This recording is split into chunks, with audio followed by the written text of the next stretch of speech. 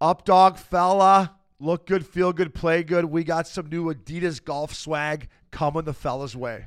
I don't know if any new golf swag would help your game, but I love it. Adidas is excited to introduce new offerings within the Go-To apparel collection that allows you to bring your style to the golf course. Not the traditional golf uniform, Go-To brings a fresh attitude to the game wherever you play. You'll look good on and off the course while enjoying all the technical benefits that let you play your best. Featuring streetwear-inspired style, the Go-To collection rewrites all the rules and encourages you to express your style through every swing. Explore the new Go-To collection on adidas.com/golf. Fella. This episode is brought to you by Shopify. Whether you're selling a little or a lot, Shopify helps you do your thing, however you cha-ching. From the launch your online shop stage, all the way to the we just hit 1 million orders stage. No matter what stage you're in, Shopify's there to help you grow. Sign up for a $1 per month trial period at shopify.com/special offer, all lowercase. That's shopify.com/special offer. To the Missing Curfew crews, you beauties, thanks for tuning in to another episode of Missing Curfew. Up dog, time to talk some bit Missing Curfew merchandise. We have taken it from your sick National League pad into our sick National League studio at Hall Pass. It's on the shelves. It's nice. You got it up dog style. I have noticed, though, it's starting to fly off the shelf a little bit. Where can they get it? We had to re-up on some of these sizes. You're right. We thank all of our fans for logging onto the website, ordering our shirts, ordering our hats, getting your loved ones, a nice head cover, a little ball coin. But we thank you all for tuning into that. It really supports the pod. The more you guys can support us, the more we can drive this thing in the right way and bring it to life. And we're excited. We got some new tees coming out, Obes. Tees are nasty. That's all I wear. We got a spring collection. And we want all you fans to tell us if things aren't showing up on time. Hit me up. I hit you back on the emails.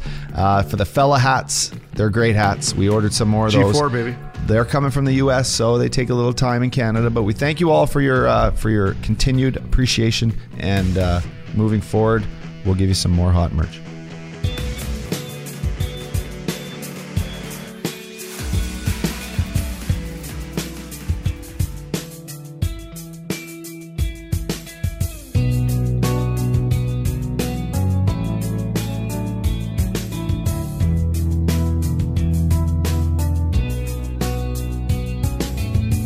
Ladies and gentlemen, welcome back to a fresh new episode of Missing Curfew. I'm Shane O'Brien, coming to you from Hall Pass Media in Newport Beach, California, with the Up Dog, Scotty Upshaw. Fella. And our boy, back from Florida, Broadway, Jimmy Scoops Hayes. What's up, boys? Glad to be back here chatting with the boys. Representing the Boston hat. I just straight up Boston on that lid. Yeah, buddy. Straight brim. I love a straight brim hat. I gotta get fired up. Keep my hip hop alive. That's a statement piece. That is just Boston. Piece. Anything on the backside or just Boston? Is there a clover or something behind there? Boston. Nope, just straight Boston. It just says I'm a G.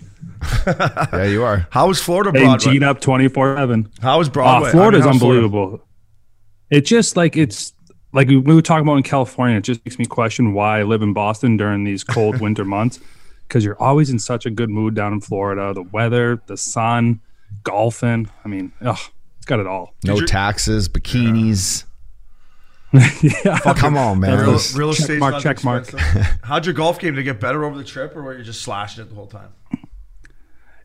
I actually had my first round was decent, and then as the trip went on, I got worse. I don't know what it is. It's I haven't played since right after Christmas.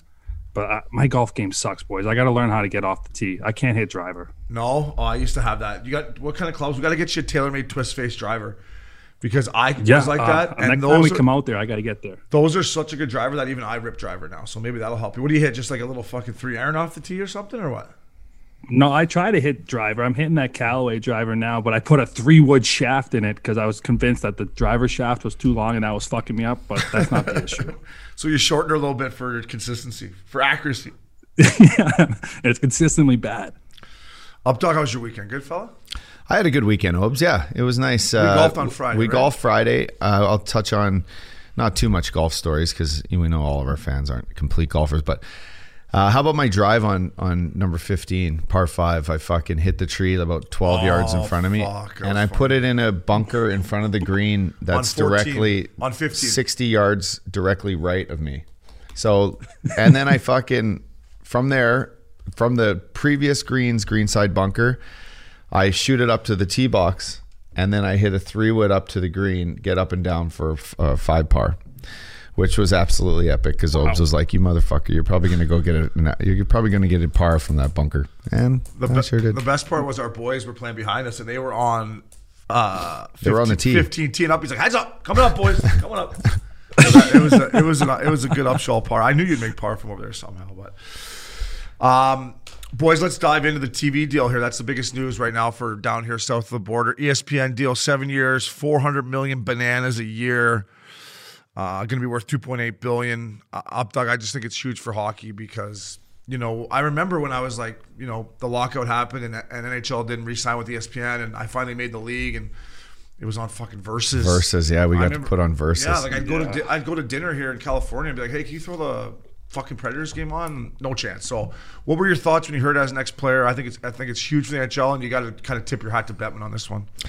Yeah, I think it was a strategic play on both Bill Daly and Bettman's part to only do a half deal, or to at least announce a half deal so far, Obes. I think the money works in an odd place that we're in, financially, with the world and content being such a big part of the marketplace for sports.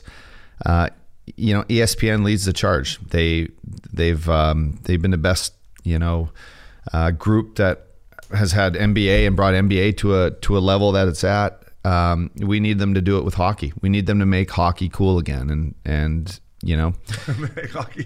Fucking exactly. Right. Make hockey players cool. Make hockey you cool. You sound like the bumper there, but I love it. Yeah, make hockey cool again. Damn right. Make hockey cool again. Make hockey cool again. We need a new hat. Think about it. Think about it. Fucking let us wear our high tops walking into the rink. Let us wear our shades on the fucking plane. Like, catch that. That's part of this fucking lifestyle that people don't get to see. That ESPN will kind of mandate. Hey, listen, we're giving you guys all this money. We want you guys to look cool.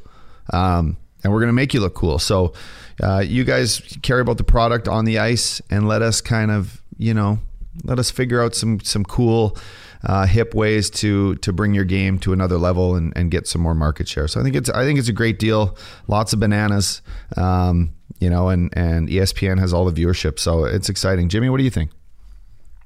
You did a great job explaining that, because I think that's what hockey needs. Hockey needs that big network like ESPN, who leads, I would say, all the sportscast in like that trend setting, making hockey cool again. And ESPN in the United States, that is the go-to sports channel.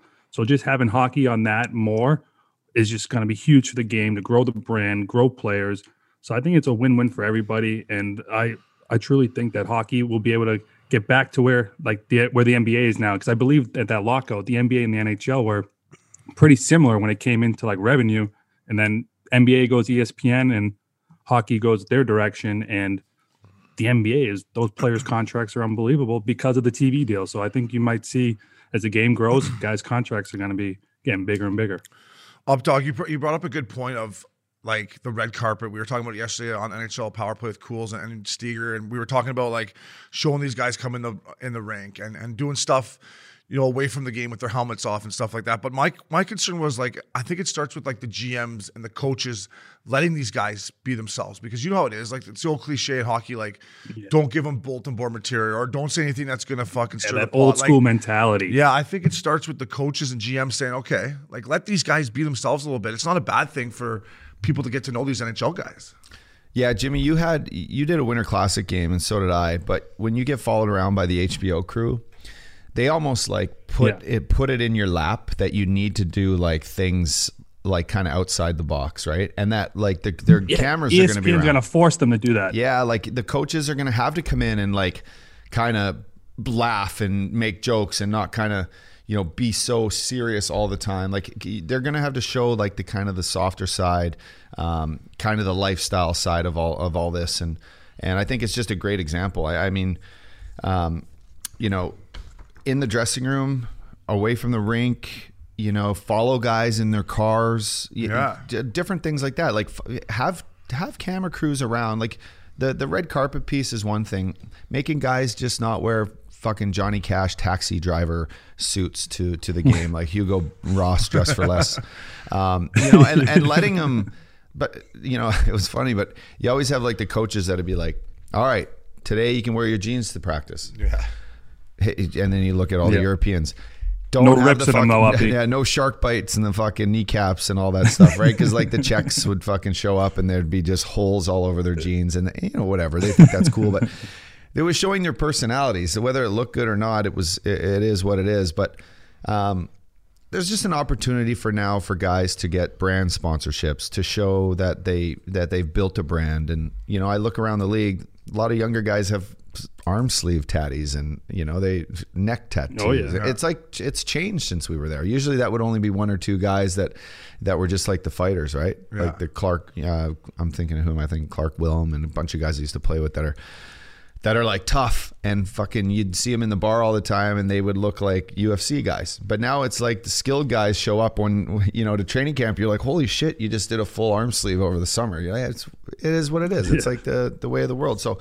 Showcasing that, I think, is a great thing. ESPN, thanks for the money. It's gonna be split around, and we should also talk about just about the opportunities that it's gonna have for guys like us, guys that are leaving the game. Yeah. I was just gonna say I agree with all that stuff, Uppy. You're absolutely right. And when it comes to like, I think there's an opportunity, bro. You mentioned the NBA, and listen, we don't need to get into everything that's going on down here in the States when it comes to like politics and stuff, but I think there's an opportunity to get some people that, don't watch NBA basketball anymore for whatever reason, that are looking for another sport to watch. And now that ESPN has this opportunity with the NHL, listen, the game's the game, right? The game's fast, the game's skilled. That's whether if it's on NBC or ESPN, the game is good, right? It's fast, it's skilled, there's lots of scoring. Now, what are they going to do in between periods and pre and post game? And like, I think of basketball, I think of TNT. I said this yesterday. Shaq, Kennedy Jet, Barkley, and Ernie Johnson. They're great. I don't even watch basketball, but I'll turn on Inside the NBA. So I'm just hoping that the ESPN and ex-players, not just saying because this is what we're doing, but I think it'd be good for the game to get these guys on a fucking panel, debating, talking about stuff, stirring the pot a little bit. It will just bring more attention to hockey, good or bad. Yeah, it can only help. All the guys we know that watch hockey, especially down here in California, they don't know everything about the game, but they love the game, and they love the guys that everyone we've ever introduced to them at the golf course or at dinner. They're like, man, that guy's a good guy. There's a lot of great personalities in hockey, and there just needs to be a platform to showcase it. NBC, it's not really the hip cool thing. We don't have TNT. TNT kind of lets those guys vibe. Yeah, exactly. And quite frankly. Yeah. No one on that NBC panel can even like laugh or smile, it feels like. So I'm just glad ESPN, the front runners in sports media and entertainment, stepped up, paid the money, said this is setting a standard. This is where we think the NHL is and where it needs to go. And I think it's just a big move for the coolness of the game. Yeah, and I think that ESPN having with Buccigross and Barry Melrose as two of the bigger personalities in the sports center community, I think that's going to be huge for hockey because they got that great relationship with the players now. And like we've talked about, it's all different types of segments. And I think this will be ESPN's chance to grow the game of hockey by getting more ex-players involved.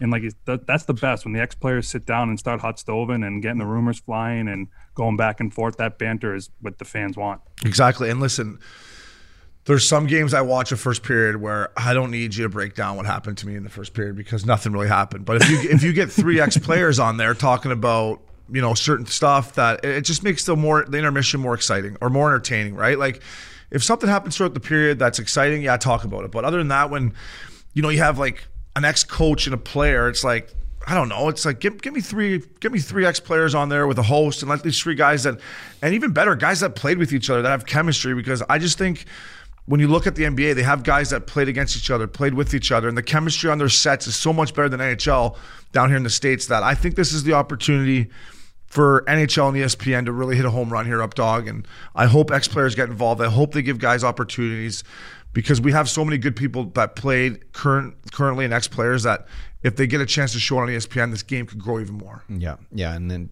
the the look, the feel.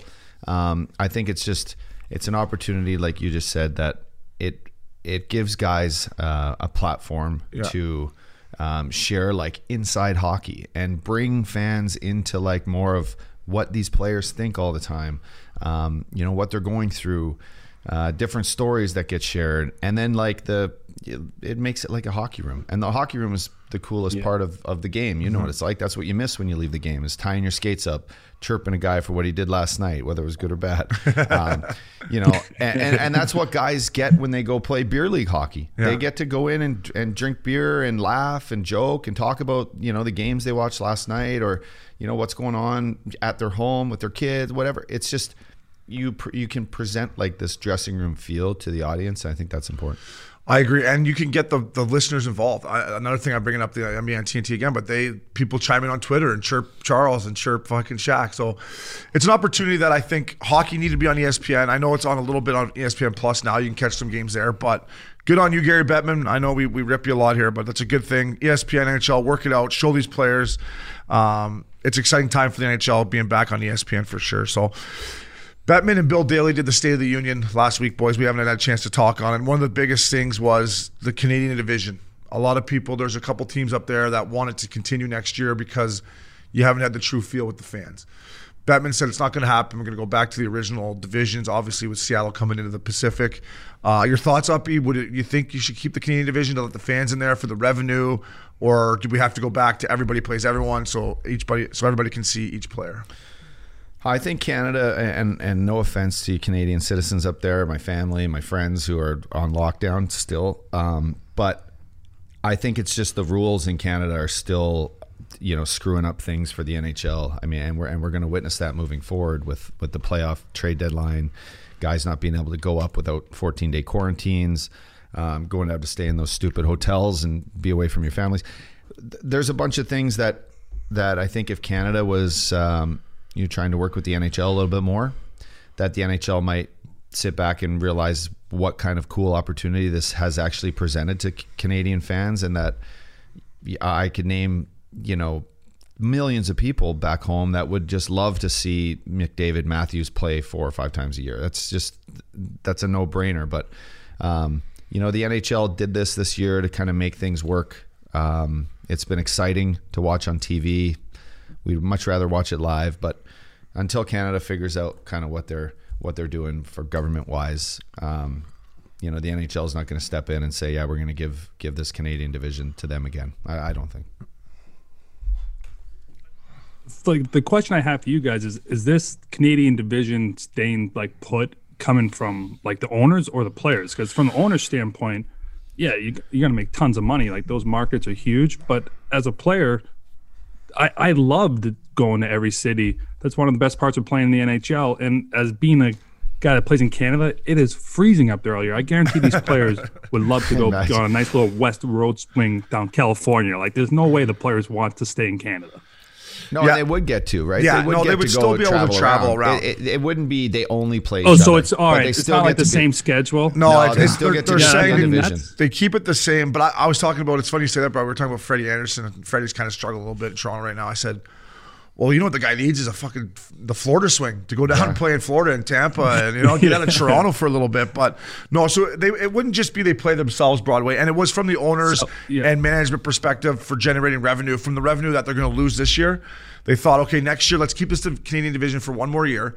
We'll get our, more home games, Canadian fans for both teams, blah, blah. The revenue may be more. But for me, from a player's perspective, what you said, Broadway, about the traveling, and the traveling with the divisions, like Vancouver plays Toronto, it's like a 4-hour, 5-hour flight in division. You don't want to be flying that far, on a normal season to play a division game. So I don't think it's a great idea. I'm looking forward to going back to the old divisions next year and everyone playing everyone, and hopefully, we'll all be in the rinks by then. And it parlays me into my next little question here. Bettman said in the State of the Union, boys, that he expects if everything continues to go the way it goes up, 50 to 75% of fans in the States. Certain states are going to be different, but that's what it could be up to, which I think is great for playoff hockey. And with the trade deadline around the corner, they've asked Health Canada, if you're GM of the Calgary Flames and I trade for a player that's been vaccinated in the States, does he have to quarantine? And as of right now, Updog, they're saying he would still have to 14-day quarantine which is going to screw up a lot of trade deadline things for these Canadian teams. So just your thoughts on that. If a player's vaccinated, should he be able to come in and jump right in? Or it's just, I feel bad for these Canadian teams because they're only going to be able to trade within Canada, and teams don't typically want to do that. Yeah, I think it's a joke. We're at a time still where governments are in control of what's going on. I still have this sour taste in my mouth that Canada's like on complete lockdown. Yeah. And for what? So anyway, I don't even know where I'm going to go with this because I'm just going to keep chirping Canada. Yeah, well, we don't. Borders. But they should figure out something for these teams to bring in guys, especially if they've been vaccinated, right? Like that they can jump into the lineup. Like if you're a GM and you got to wait 14 days for Upshaw to get in your lineup, it doesn't make sense. It does screw it up, but I'm just glad. But does that speed up? Does that speed up these teams making moves like now? Like I never really understood why teams wait to the deadline. Like you have a guy, why don't you go out and try to get him right now? That could speed up the process. That's true. But I think the GMs are waiting for the one GM to set the market, right? You don't want to be the first GM to give up a first rounder for Taylor Hall. And then, you know what I mean? You could have gave up a third rounder for him. So I think some GMs are scared of that Broadway, but it's something to definitely consider. Updog, these players in the States are getting tested every day. Yeah, I mean, if anything, they're the safest Yeah. ones. So Canada, listen, these guys are getting tested every day. They don't have COVID. Let them come in, especially if they've been vaccinated, and play the fucking game. You know what I mean, Ups? Yeah, they still have them pretty much locked down when they get in the country anyway, or, within their team. So the team's gonna do what they can to make sure the guy coming in is tested properly and doesn't have COVID. They're not just gonna be like, oh yeah, come on in. Yeah. Don't wear your mask, come on in, fella. Yeah. Start licking everyone's sticks and fucking. No, it's I seen a picture of the LA Kings dressing room the other day, and they have you remember the Kings dressing room, obviously. Mm-hmm. There's just glass up in between everyone's stall. I know. It's crazy. Oh. To me, it's just wild what kind of situation. I won't name they sit next to each other on the damn I know. bench. So the one I was talking to a guy that's in the league still, and he's like, certain rinks you go to, like San Jose, when half the team can dress in the room and like the other half's in the other room, and you got to wear your mask. So you don't, what? Yeah. So you don't see the guy. It's just like. Yeah, and you got to wear your mask around the dressing room, so you can't really shoot the shit that much. It would just be, it wouldn't be that enjoyable, would it? No, it's tough. But you wouldn't be able to. That's a tough bounce. Yeah, chew gum and how do you throw a dip in? Hey, back in the day, imagine back in the day when I wasn't chewing can dips, I was chewing Skull Long Cut. I would have been in one with that mask on. Let me tell you. But I just want to see the Canadian vision. Listen, there's some good teams up there: Toronto, Edmonton. We're going to talk about the Calgary Flames here real quick before we get our first guest on. But to the Canadian government, I know you're not listening, but figure it out. Let's make it as fair as we can for these guys up here. You don't know how many opportunities you have to win a Stanley Cup. Figure out a way that these GMs can do their job properly and make it a fair playing field and a fair trade deadline Updog, right? Yeah, if they don't if the government doesn't let a Canadian team stack up before this, that's un-Canadian. They burn their fucking country down. They need a cup up there. There might be a new leader next year. They might charge the capital. What's that guy's name? Trudeau. Yeah. What's the Canadian? Yeah, it's true. He might be gassed if he can't figure out the deadline rules. I know, right? The Leafs haven't won a cup since '67. If he was running a hockey team, he'd be gassed already. I'll tell you that. Boys, before we bring on our first guest, that Updog on first. Daryl Sutter for the Jack Adams, or I mean 3-0. Yeah. Lucic is chucking him. Richie Kid's chucking him. The Battle of Bird is alive. Oh. Just early thoughts on Sutter. I mean, he's come in and sparked this team unbelievably. Yeah, it's like the fucking Rolling Stones tour right now. Yes. Back there. It's a lot of buzz. Big tilt last night, Richie and Kujar. Yeah. How do you say his name? Tough one, man. Kaihar. He's a good guy. But he's a good guy and he's tough. Kaihar, yeah. And fuck did he took he was seeing stars after that. He took a tough right to the face. You never want to see that, but I mean he laid a questionable hit in front of the bench that I thought, he's going to have to do something about that after. I saw it in the first period. It was a guy that was unprotected. He ran him. I probably would have did the same thing, and he stepped up to the plate. And Richie, you definitely would have. Yeah, I would have hit that guy. You would have hit that guy. 100%, you would have. There was a hit that Princey put up on Missing Curfew last week that you came down. Yeah, where you came, the Islanders, right? That Islanders you came down in the zone. Fucking right. That's great. You don't see that anymore. That's hockey. I'm like, oh, here comes the Updog. Well, bam. But. Do you think? Let me touch on the Sutter thing though. But their whole team, Calgary's whole team right now is playing a different style of hockey, and they look like they're playing LA Kings style of hockey. Yeah, they do. The way big, strong, getting better goaltending, defense playing well. Their stars realizing that they just can't go out and float around. They gotta be better, and their team is playing hard, playing good. Fucking Saddle Dome's not rocking because there's no one in there, but it would be though. It would be, and it's just exciting. Sutter's an Alberta guy. I know it's probably means a lot for him to come in and make a statement there. That being his hometown, so that's a big move for him and a big move for the Flames. Did you like playing at the Saddle Dome? I did, yeah. I've been playing in there since I was in junior. I hated that barn. Yeah, I scored a lot of goals in there in junior. Oh, you played junior there too. So Yeah. you had I some got good- one tuck in there. So Did you like the Saddle Dome, Broadway? Yeah. Oh, I scored in there, so it's got to be a good rink if you score, right? The Battle of Alberta is alive, boys, and I love watching it. So I think the Oilers to Ken Holland, you may want to think about, I don't even know if there's anyone out there, but you might want to get someone a little tough at the deadline here because the Flames are chucking them. And I don't know if Yeah, the Oilers... Milan Lucic is...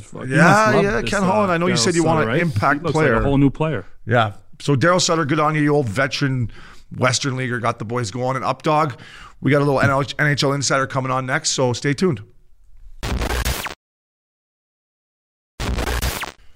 Welcome back to Missing Curfew. Updog, we got our first legit NHL Insider. We got Jimmy Broadway Scoops, who we're not saying isn't legit Broadway, but this guy is definitely an insider. This is the real deal. Frank Seravalli. Frank, thanks for joining us, buddy. What's up, boys? Not much, looking good. I like that little Jofa bucket in the background. That's old school.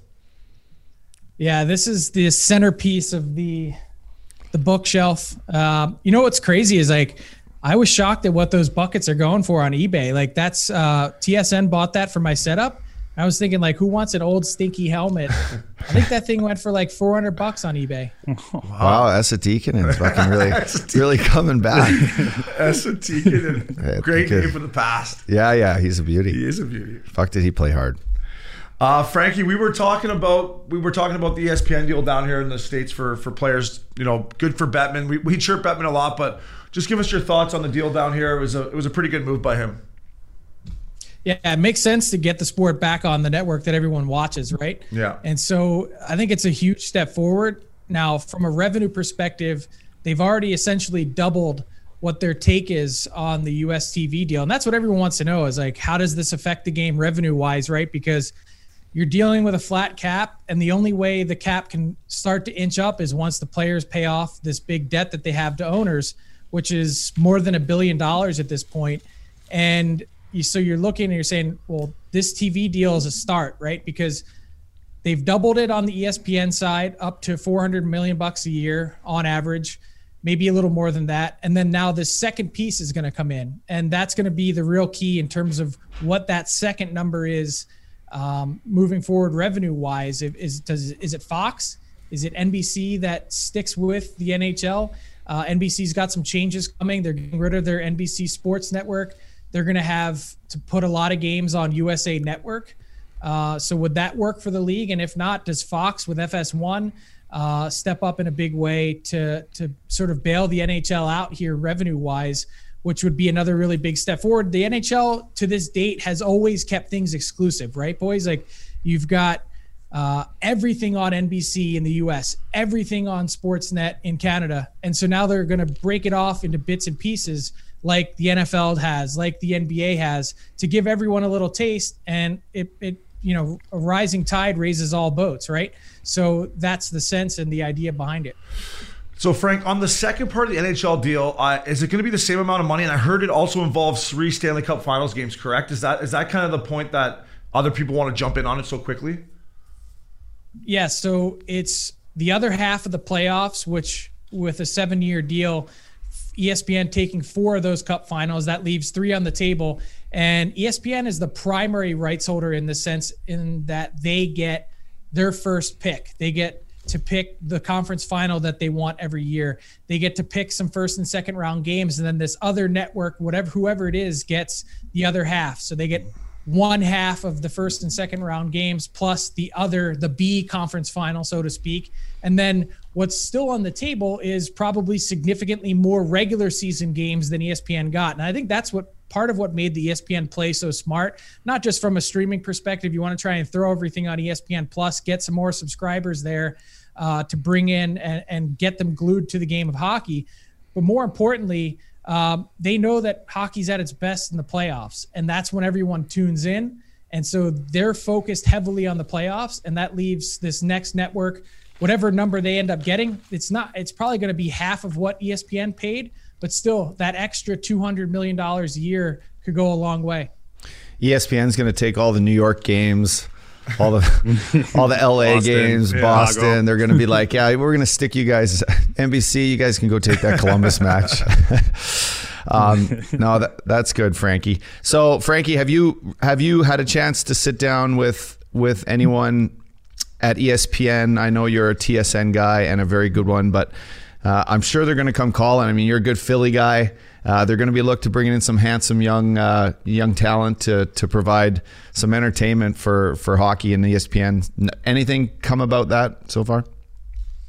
I wish I had some news to break or share. Nothing yet. I think they're in the early stages of just starting to sort out their roster and what they have and don't have, and trying to figure that out moving forward. But it's going to be interesting, right? Like, I'm sure all those guys have gotten a million calls from people. Can I get a job? Can I get a job? You know, every play-by-play guy around the league is probably calling. They want in. They want a piece of the pie. This is the primo network in the U.S. And, you know, being an American, I'd love to be part of it. And also the fact that they have a relationship with TSN, you know, just selfishly, I'm sitting here wondering aloud, is there any way that we could find a way to work together and make everyone happy, where I can still do something at TSN, still, get in the mix at ESPN if possible? I mean, that would be an ideal situation for me. I just love to work in the U.S. market again. Frankie, before I turn over to Broadway, we were just talking about, from an ex-player's perspective, about, hey, listen, the game's good, right? It's fast. Doesn't matter what network it's on, it's going to look the same. Can the NHL and ESPN work on showing these NHL players more and making your job easier as a media guy, getting more from these players? Is that something doable, or is it always going to be the old school, don't say anything, don't give them bulletin board material, and just the old cliche answers? Well, I don't think there's been a holdup from the media perspective. I think we've always sort of been asking for that and want more of that. I think the holdup has been on the player side and on the team side. I mean, certain teams you deal with, it's like pulling teeth. Like, they want to help you in no way. They're going to do the bare minimum possible to get their players out there. Certain teams have different policies in place. Certain teams are better at others than others in terms of granting interview requests. Hey, can I get this guy on my podcast? Can I do this or that? Can I mic a player up? So I think it's going to take a change at the team level. And I think it's also going to take a change at the player level. Like, you guys have to be willing and interested to talk more about yourself, share a little bit more about yourself. And I don't think that's always the case. And part of it is, unfortunately, the culture, because guys are afraid to say something. They don't want to be known as the guy that speaks out a lot, or the guy that's sharing everything about his personal life, or showing off his clothes, or showing off stuff on Instagram. It's changing a little bit, and it's changing in a good way. But I think, at this point, guys are afraid to say anything. That's true. That's exactly the problem, Frankie. Yeah. But ESPN's cutting those checks now. Yeah, ESPN cutting the check now will be like, hey, boys, so, wear this mic. Yeah. I know, but chirp this guy. Yeah, exactly. No, I agree. They have to. But Frankie's so right. Like, if a team, like if we request, Bull Byram, let's say, or whoever we want to come on here, if they don't allow it still, then these players don't get the chance to show their personality. And that's, we love Bull Byram. Yeah, we do love Bull Byram. But I agree with you, Frankie. It's got to start. Could you imagine, though? Yeah. Like, could you imagine if you get a guy mic'd up, right? And he's got a sick chirp, and like everyone's dying laughing. Like, the chance that makes it to broadcast, I know. like if it does, like, it'd be awesome. But then that player is going to be embarrassed, the player that gets chirped. And, the guy that's mic'd up, his GM's going to be giving him shit, saying like, why are you doing that when you're mic'd up? Like, it's a whole circle that goes around and around where no one really wants to say anything. You think our boy Sean Thornton was thinking that when he had that mic on? Sean Thornton, he was one of the best ever to chirp. He was. Yeah, he sure was. Frank, I'm here to stir some rumors with you, and I'm pretty fired up. I know we both love following the Philadelphia Flyers. And what do you think the Philadelphia Flyers need right now to put them over the top? Like, right now they're sitting on the outside looking in. I guess they got a couple games in hand, but what is the biggest need the Flyers have, and who do you think they should go after? Well, they need a defenseman. They need support for Carter Hart. Listening to Carter Hart speak, no pun intended, from the heart last week after one of those losses, like, it was tough to take. Like, this is a young guy whose confidence seems to be a little bit rattled. He's accomplished a lot at his age. Most guys don't even make it to the NHL, let alone become a number one at that age. And they've never really properly replaced Matt Niskanen. I think that's been the one thing that's been missing from that group all year long. The question is, how willing are you to go out and pay a price for a guy like, let's say, a Matthias Ekholm? I think the Flyers like him and have interest. But all of a sudden, then you have to change your expansion format plans because who do you protect? Right. Then you're bringing in Ekholm, and that means it's an acquisition cost of not just what you'd pay for Ekholm, but also for what you'd have to lose in expansion because Ekholm has another year on his deal. Yeah. Because I was watching that game last night, and that Carter Hart, he played great. I thought he had a great game last night. He gives up 4 goals, but sometimes you can't really blame him. And like you said, I think that defenseman is a huge need in Philadelphia, and that's what's going to put him over the top to be actually a contender in the playoffs. I mean, I think they're really close, right? Like, they showed last year in the playoffs that they're close.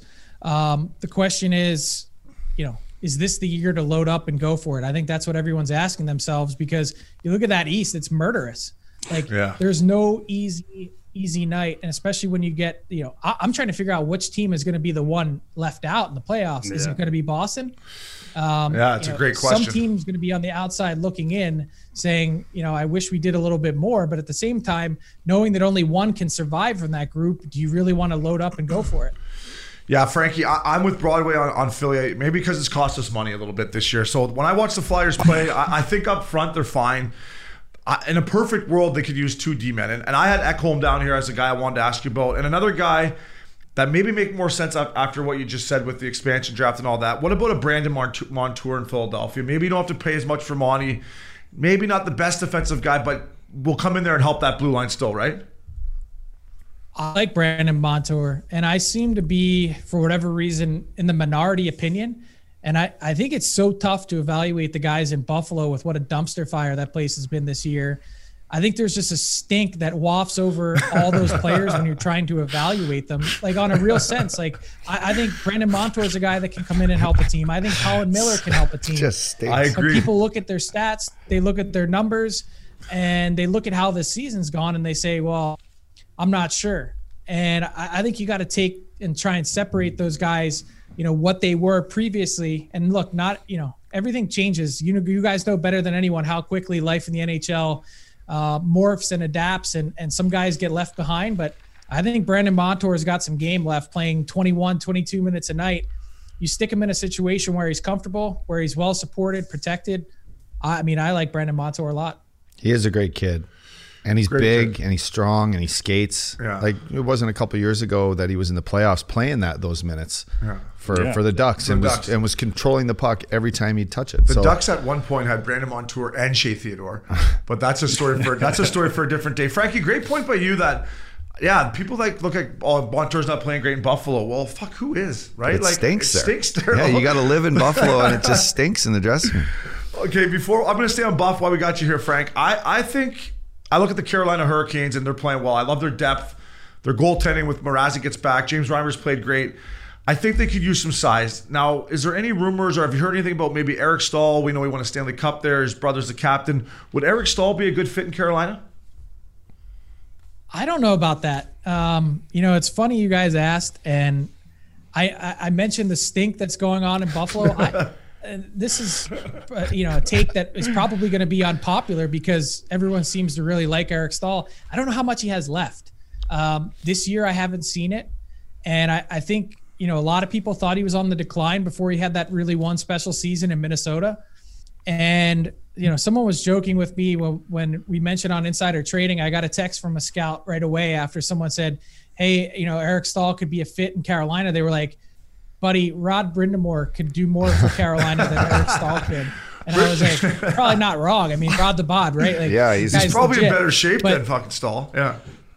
Yeah. So, I don't know. I think he's way back burner for Carolina.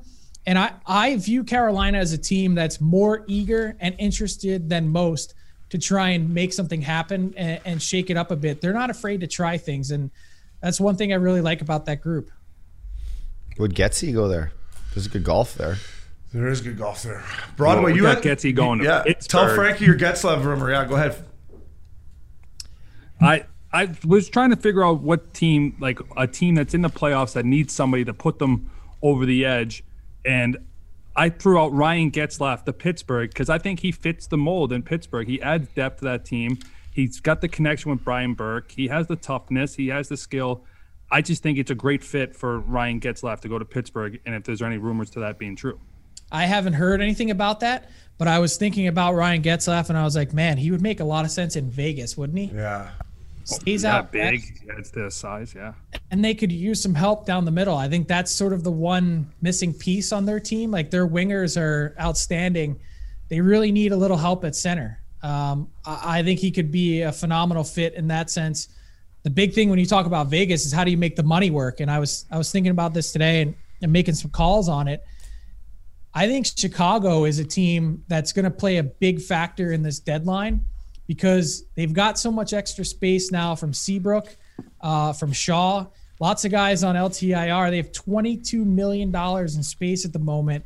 And I don't think they're going to be shy about acting as a clearinghouse for teams. Hey, so you're Anaheim. You have Getzlaf at 8.25. You eat half on him and then trade him to Chicago. And then Chicago, if you're following along, eats another half, gets him down to $2.06 million and change, whatever it comes out to. And they each eat 50% to get him down to a quarter. And Chicago gets some picks.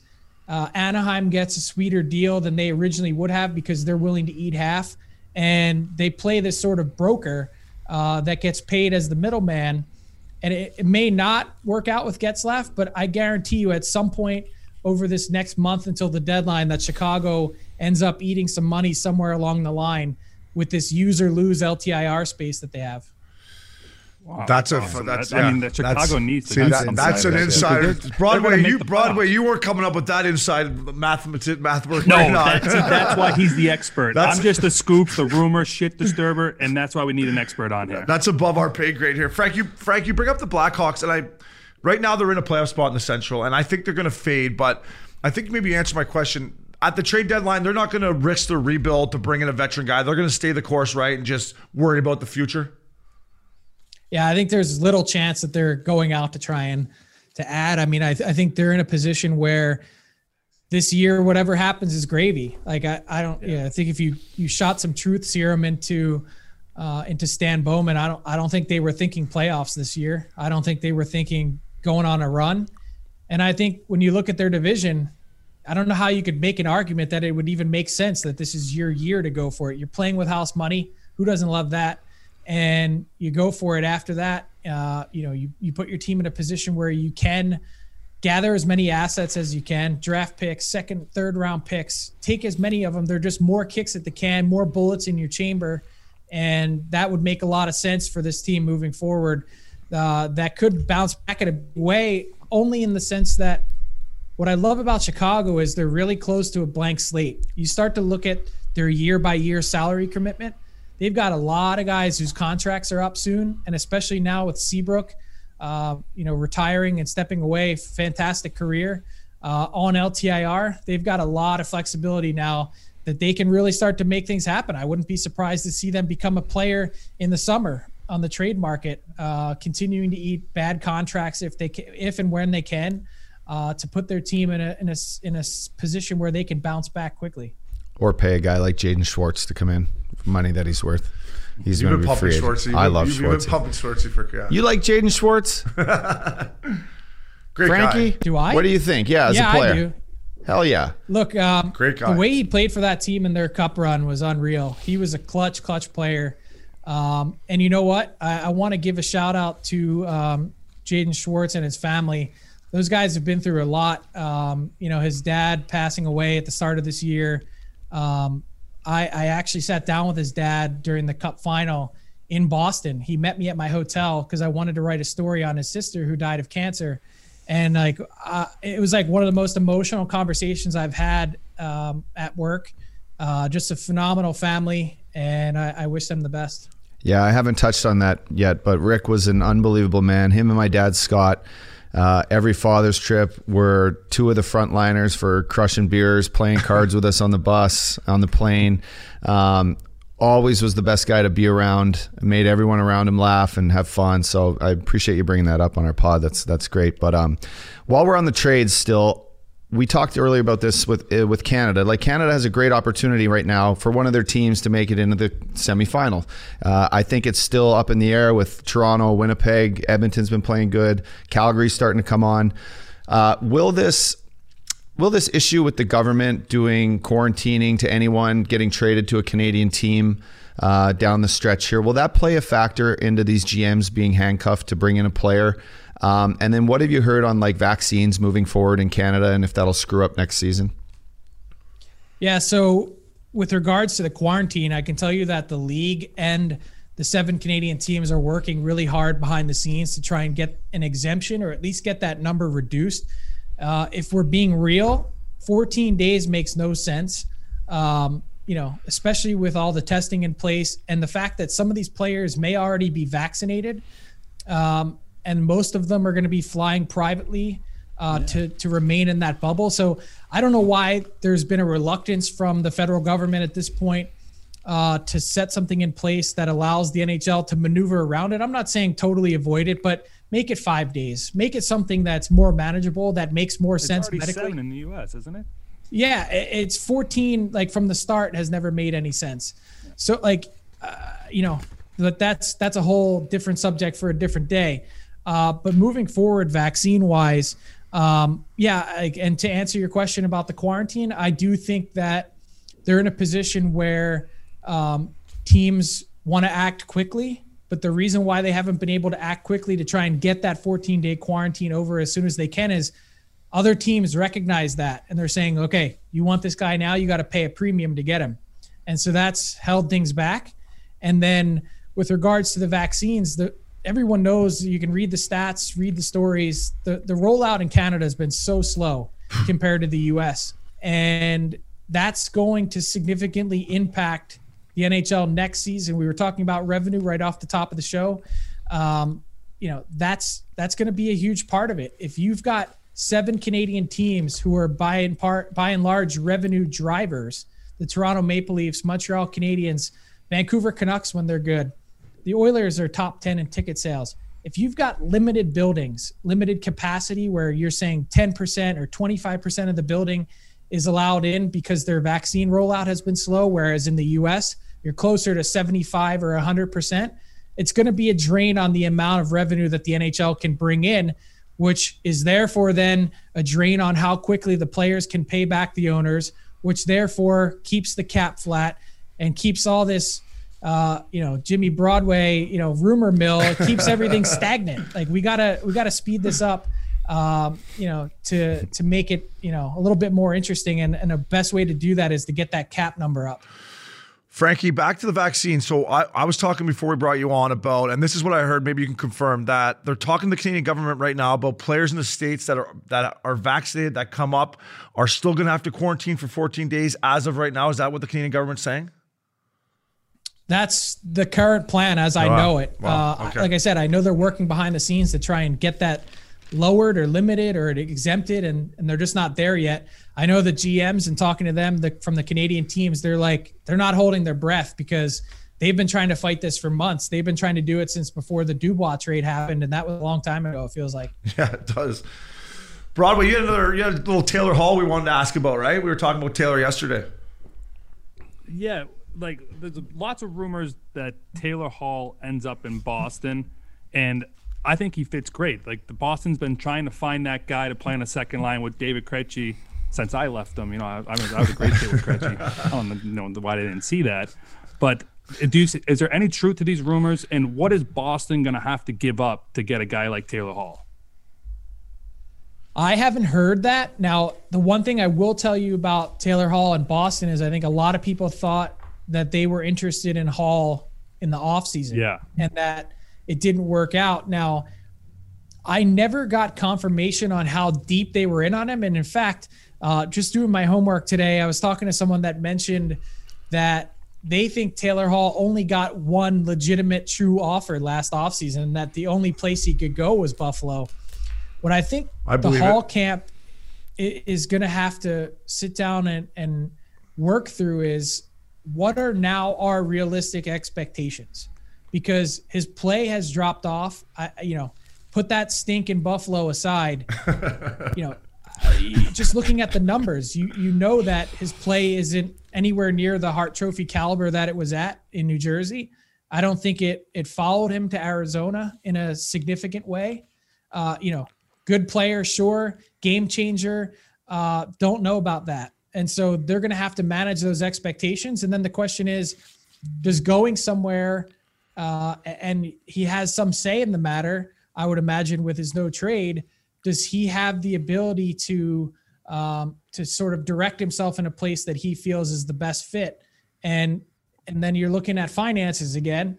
And does Boston have the wherewithal to make that work with that cap hit? And what kind of gymnastics do you need to do in order to make it work? So it's a better fit for a team like Boston. I think the Islanders are in on him too. It's Kyle Palmieri, because Anders Lee being out for the significant amount of time. Kyle Palmieri to the Islanders sounds like a no-brainer, but like you just said with the Taylor Hall, the righty shot playing with Krejci, I think Palmieri would be another good fit in Boston. I think Palmieri would be a good fit anywhere. Like, that guy's a player. He grinds, he works, he scores, he's consistent. Like, you don't have many question marks, heading into a game. Is Kyle Palmieri going to show up? And that's one thing I think that has a lot of teams interested, but it also has the New Jersey Devils interested. And, there's a reason why Palmieri hasn't made it onto my trade board just yet. And the reason for that is I think the Devils are still interested in re-signing him. They haven't engaged in those discussions yet. And I think the Devils are real cautious to peel a player out of there, especially a Jersey kid who likes playing there, has made the team competitive. They've had a roller coaster year, really good start, get hit by COVID, bottom falls out, and they've struggled. I think they've lost something like 11 at home straight, which is crazy. So I think they're interested in keeping him. The question is, at what price? Frankie, what does Kenny Holland have to do to get the Edmonton Oilers out of this North Division this year? What kind of moves does he need to bring in? Does he need a top 9 forward to help with the workload of Draisaitl and McDavid? Maybe another D? What do you think there?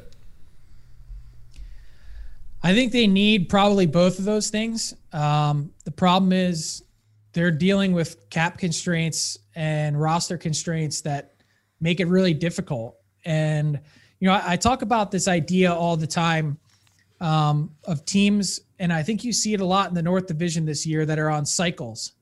And I mean by that is, where are they at in terms of their win now process, cap-wise, contract-wise? I don't know that this is the year that the Oilers are going to load up and go for it. I think if they do something, they got a little bit aggressive last year at the deadline. Athanasiou, that didn't work out. They were in a position where they spent some assets that maybe they didn't need to. And now moving forward, I think they're in a position where, it might be wise to lay low. If you're looking at the way that division, shapes out, tough spot, regardless of who you're getting in the playoffs. Toronto, Montreal, Winnipeg, they're all going to be tough teams to beat. So do you feel like, the one player or two players you could add at this deadline, if you can, are really going to be that big of a difference maker? Because you've got some cap space coming this summer. You've got some young guys that you're going to put in your lineup. Vancouver was there last year.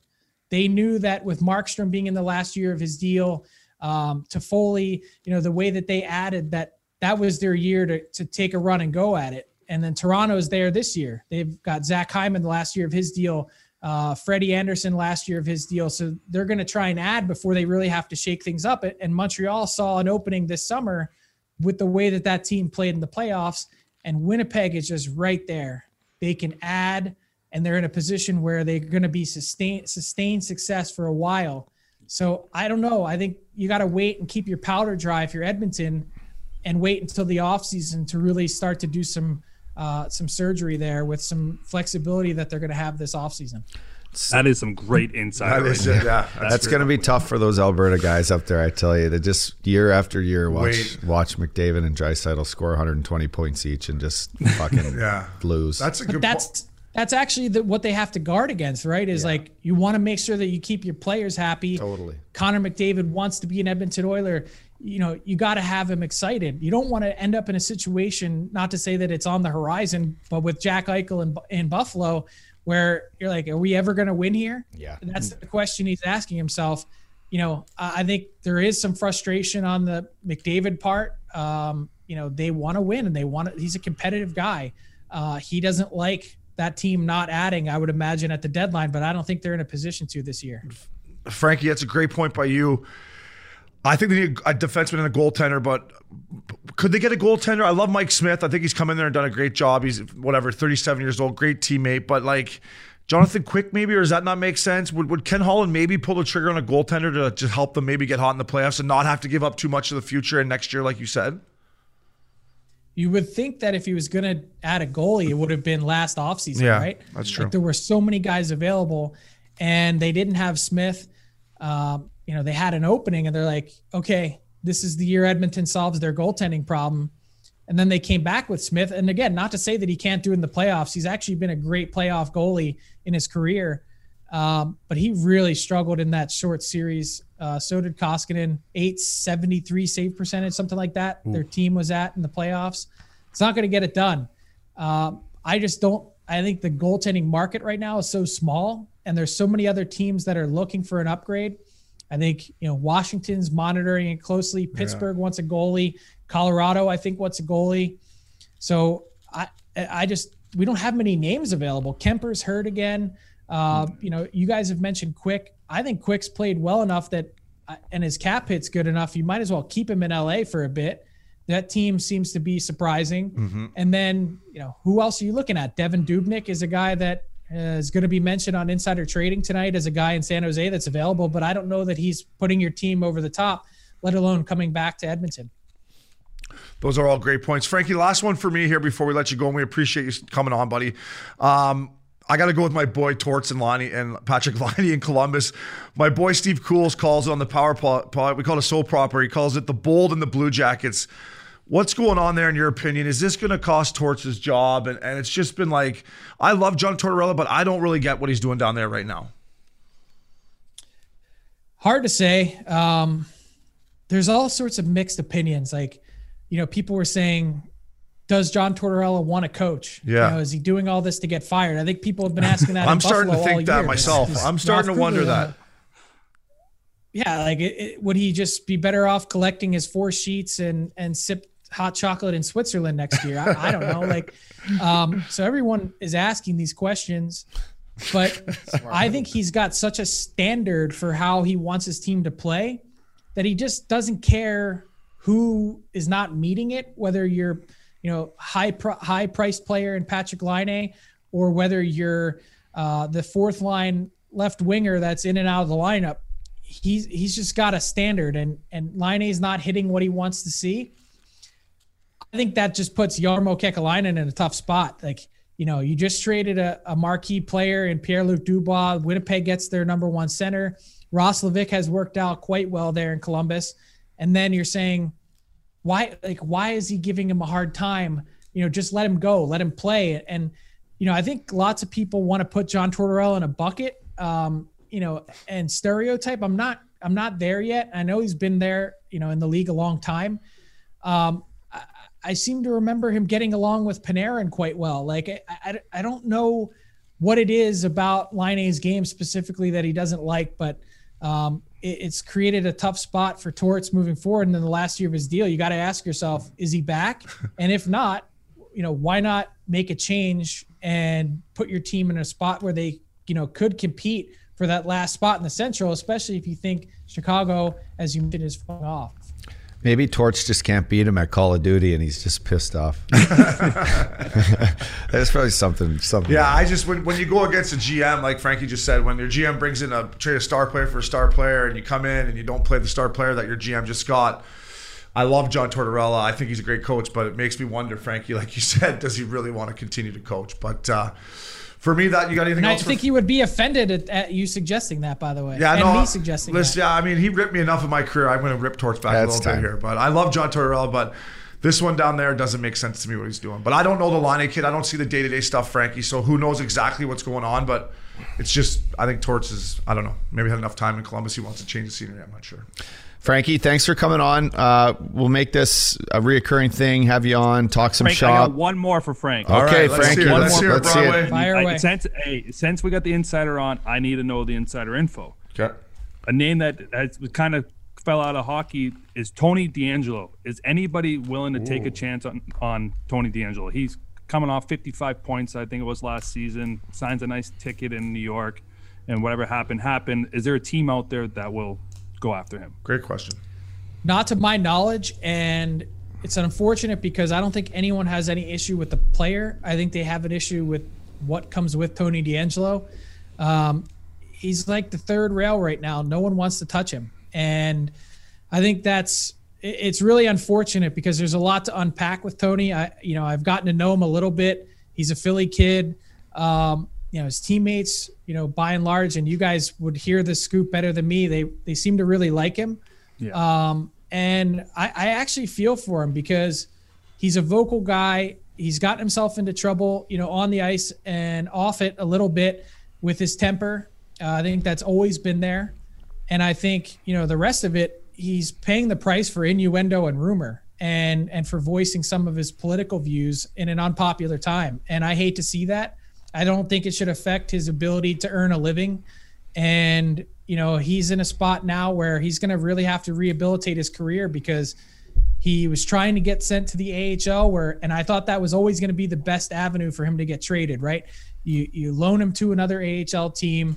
They get to know him for 2 weeks. They see that he's not a problem, or at least that they don't think he will be. And then you trade for him, and then he can rehabilitate his career in the NHL quickly. Like you mentioned it, he's a 64-point defenseman last year. If you convert that out to a full 82-game season, now he's looking at a buyout in the offseason. The finances have complicated. He's messing with the one team in the league, or one of a very select few that can say, no problem, go sit on your thumb. We don't mind paying you 4.8 this year. The Rangers have that kind of cash. And that's what he's dealing with now is he's looking at, a buyout and a minimum contract next year to come prove himself. And the leash isn't going to be long.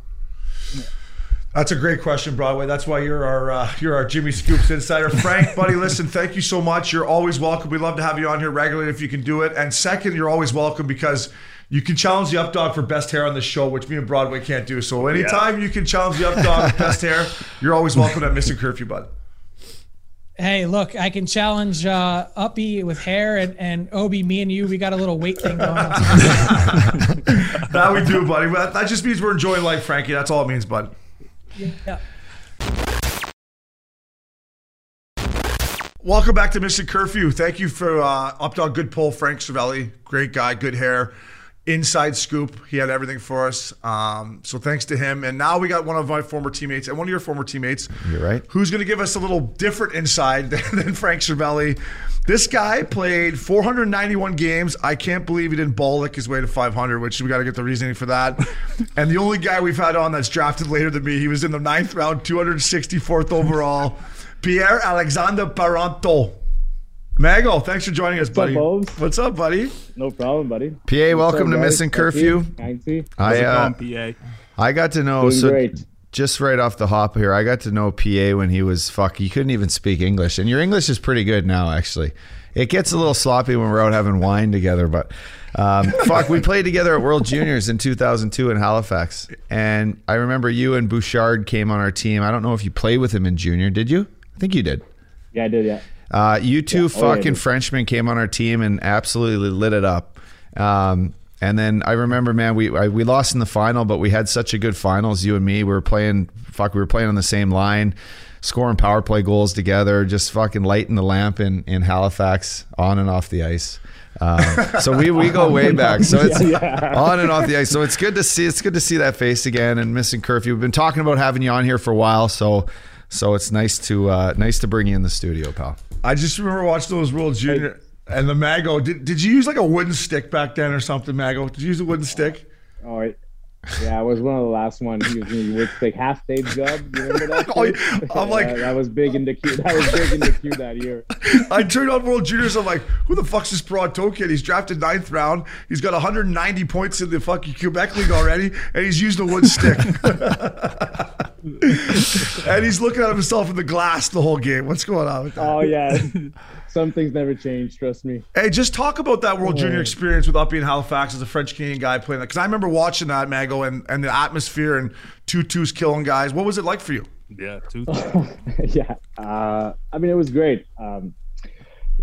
Playing World Junior was a dream come true. I was like you said, I was drafted in the 9th round. It was all surrounded by 1st-round pick. It was a really long shot to make the team, but I had such a good start to the season that year at 19 years old. I finally got a shot. And like Uppy said, playing with Pierre-Marc Bouchard, I was already in the show, and we had a good chemistry going. So that helped me make that team, and I had a really good tournament. I was I was a dark horse, but I played pretty well and kind of put me on the map for a bit. I still played 7 years in the AHL, but it did put me on the map. I got that. One of my questions is about fucking you play the American League, bro. I was going to ask him that too, so I was like, gee, that's a long time to grind it out in the minors. Yeah. I mean, there is one thing, though, that we all have in common here that not a lot of fucking NHL guys can say now is that we've all played years in the minors. I mean, I have 4 or 5 like on and off in the minors. So, I mean, it's no matter if you're first overall pick or a first rounder or not, we strung it out in the, in the ditches. I guess we paid our dues. We paid our dues, boys. I went 3 years in the. Oh, would you call it the Iron Lung? The fucking Iron Lung. The Iron Lung. I went 3 years in the jungle with the Mago, and then 2 years late in the jungle. But Mags, one thing I always, because I remember, like Uppy said, when I met you, fella, you were, this little good-looking French kid with swagger, but you couldn't speak English very well. I remember me and you, we both, our rookie year in Cincinnati, we didn't start in the lineup. How hard was it for you coming out of the Quebec League into a league back then where guys were probably wanting to really take your head off because you were a skilled French guy? It must have been an adjustment for you and dealing with that. Yeah, I remember that was a really tough year. Such an adjustment, Didn't speak the language very well. I don't know if you remember me and Joe Perreault, we were struggling, both of us. But I was such a social butterfly. I was like, there's no fucking way I'm not going to learn the language. I can't deal with this, So like 6 months to a year, you were there with me those years. I got better and better, learned the language. I wanted to have fun with the boys. I didn't want to miss out. So that really motivated me to get going, learn the language. And the second year, I thought I was going to play more. I thought it was good, but it was the lockout year, remember? Yeah, I do. And then Kunitz and Lupo came in, and I was playing actually less than my first year. I was losing my shit. And it was the first 2 years in Cincy were really rough, but then when we moved to Portland, that's really when things took off for me. That's when I really found my game and found my confidence in that league. But it was definitely a big transition for a French skill guy, like you said. It's funny you say that, PA, because that lockout year for me was, and maybe why it took you a little bit longer to get to the league, because like you said, you didn't get an opportunity to really play a lot of minutes there, and it kind of hampered you, where for me, there wasn't many good defensemen in the Ducks organization, thank fuck. But there wasn't. No, right? Mark Popovic, who I love Popper, but I was like, all right, Popper's pretty good, but he's not much better than me. I can hang in here. But that next year in Portland, talk about Zenon Konopka, because we know how much of a great teammate he was. Talk about how much he meant to you that year in Portland, because I think he really helped you deal with everything and gave you more room to play. He's just a great teammate and an absolute beauty. Yeah, he was huge for me. I'm scared to use the word mentor and Zenon Konopka in the same sentence, but I'm going to have to here. He was a mentor for me. He was huge. He did make a lot of room for me on the ice. He was protecting me at any cause, and even off the ice too. We were great friends. We lived together, and he was big for me. He really helped me get to the next level, and I hate to admit it, but he really made me a little tougher too, which kind of helped me made it to the NHL for sure. The fact that he never got a fucking DUI living out in Old Orchard Beach that whole year was a shock in itself. The thing about the story about Zenon Konopka. So we're in the conference finals, Mago. You remember this? We're in the conference finals. Yeah. We lose game 1 to Hershey, and obviously our mentality then was, let's go get in a brawl. So I go out and try to fight somebody. Konopka goes out and try to fight somebody. Gillies goes out and tries to fight somebody. So Konopka had left the room. We come in and Kevin Dineen, your boy Dino's like, you got to lose with class and win with class, and we didn't lose with class. And then Tim Brent stood up and said like, yeah, it's a fucking joke what O'Brien and Konopka did, and fucking Gillies, like, we got to be pros here. So Nopper and PA were living together, so they catch wind of it. I'm back at my house, and I live in the same condo as Tim Brent, and I'm having a glass of wine with my girlfriend Anna at the time, and I hear a and it's fucking Konopka and PA. Konopka's like, where's Brenter? What fucking condo does he live in? I'm fucking fighting him. I'm like, calm down. First of all, you can't fight our second line center in the Eastern Conference Finals, and you just can't fight anyone. Have a glass of wine. But that was the type of guy he was, PA? Yeah, he didn't take no for an answer. He really got us there, though. Well, they had Yeah, no, he was. I mean, that year in Portland, that playoff alone got me my opportunity to make the NHL when we went to the conference finals, and we were so close. We would have played Uppy in the fucking Calder Cup finals, which would have been a good story to tell. We would have destroyed them. They lost in 4, didn't they? We lost in 6. And I'll tell you what happened. Is fucking this is what happens. You went out too many nights. Hershey has that stupid. I know what happened. You don't have to go there. Well, we had a bender. Listen, after our third round, we swept. We swept the first round, second round, and then we won in 5 in the third round. Pekka Rinne was our goalie. He won. I think he won 11 of 12 games. We had Toots, Weber, me. We all got sent down and played. So anyway. We get to the finals. First 2 games are in Milwaukee. We split them. Then there's a 13-day break in between games 2 and 3 going to Hershey because they had some stupid circus there. So we literally had we had almost 11. You said 13? 13 days. We had 11 days off in between the things. So we finally get there. We get there night before game 3, and this is how cheap the minor leagues are, is we flew commercial the night before the game. And we land in some fucking Gettysburg, and we eat McDonald's at like 11:30 p.m. We take it out a 2-hour bus ride in. Our hotel they don't ready to check us in anything. So we literally play game. We could have got there 3 or 4 days before, stay in a hotel, get accumulated to the rink. You go meet some girls, whatever the case may be. No, let's fly in the night before. Fucking cheap fucks. So anyway, then they spanked us the next 2 games. And then we went home, 1-1, came back, lost in 6. But anyway, to answer your story, Getsy and Pears and Pens, right, all came down. For game 7. For game 7. I mean, if you guys got through, it would have been if we would have got through, it would have been a hell of a series. You guys had a good team, but if we would have, they came down for game 7 and we lost in overtime, but I took the skate in the face. But Mago, do you remember? So you talk about. Oh yeah, that was crazy. You talk about the jungle, right? So the third year, me and Mago are back down in the jungle. The third year, we got Konopka, me and him, and our room is whatever. But so we talked to Dino. We're roommates on the road. You remember we're roommates on the road, Mago? Yeah. So I bring my little weed fucking whatever. I bring my little I don't think it was like a 1-hitter back then. You remember the ones you got little cigarette butt. The little cigarette thing. So me and Mago, we get in the room. I put the towels down on the fucking door and everything, and we hit the 1-hitter. 15 minutes later, PA like, I hear someone. It's the coach, I think. It's the coach. She's like, and we would just fucking die laughing. Do you remember that, Mago? Oh yeah, that was good.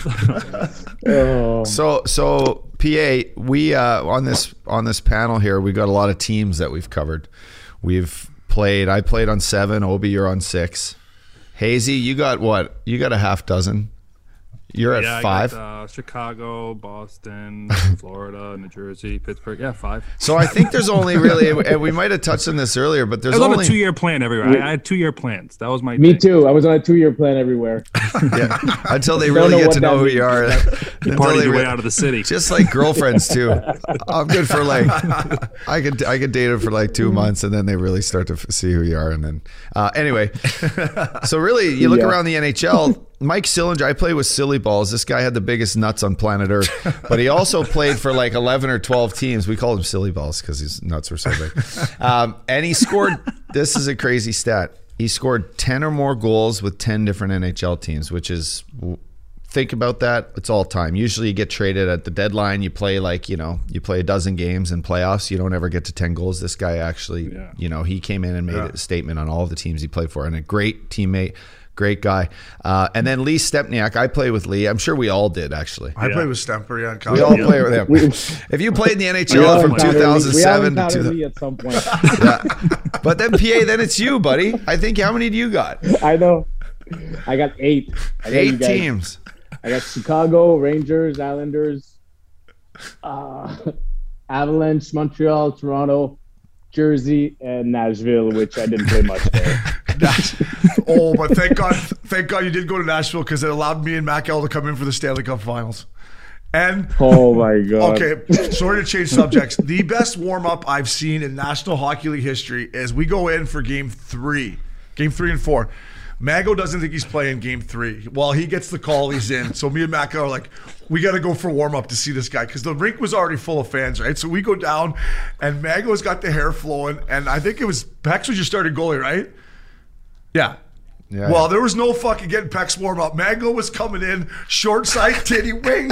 Hey, he's got to warm himself up. I got to warm up. I barely slept the night before. I was like to Mac, I'm like, that's the best warm up I've seen in National Hockey League history. His hair was flowing, and he went 7 for 7, top shelf. So, Mago, talk about that experience in Nashville, though, going to the Cup Finals. I know you're in and out of the lineup, but still to play in a Stanley Cup Final, man. I was there to see it. It was pretty cool. Yeah, it was really special. We had a really good thing going there. It was like, I think we barely made the playoff. I think we finished 8 or 7, and I was kind of playing towards the end. I had an injury, so I was kind of trying to get over that. Laviolette was really patient with me, but like I just didn't really have it early. I don't know what was going on, but we played Chicago. We swiped them, I think.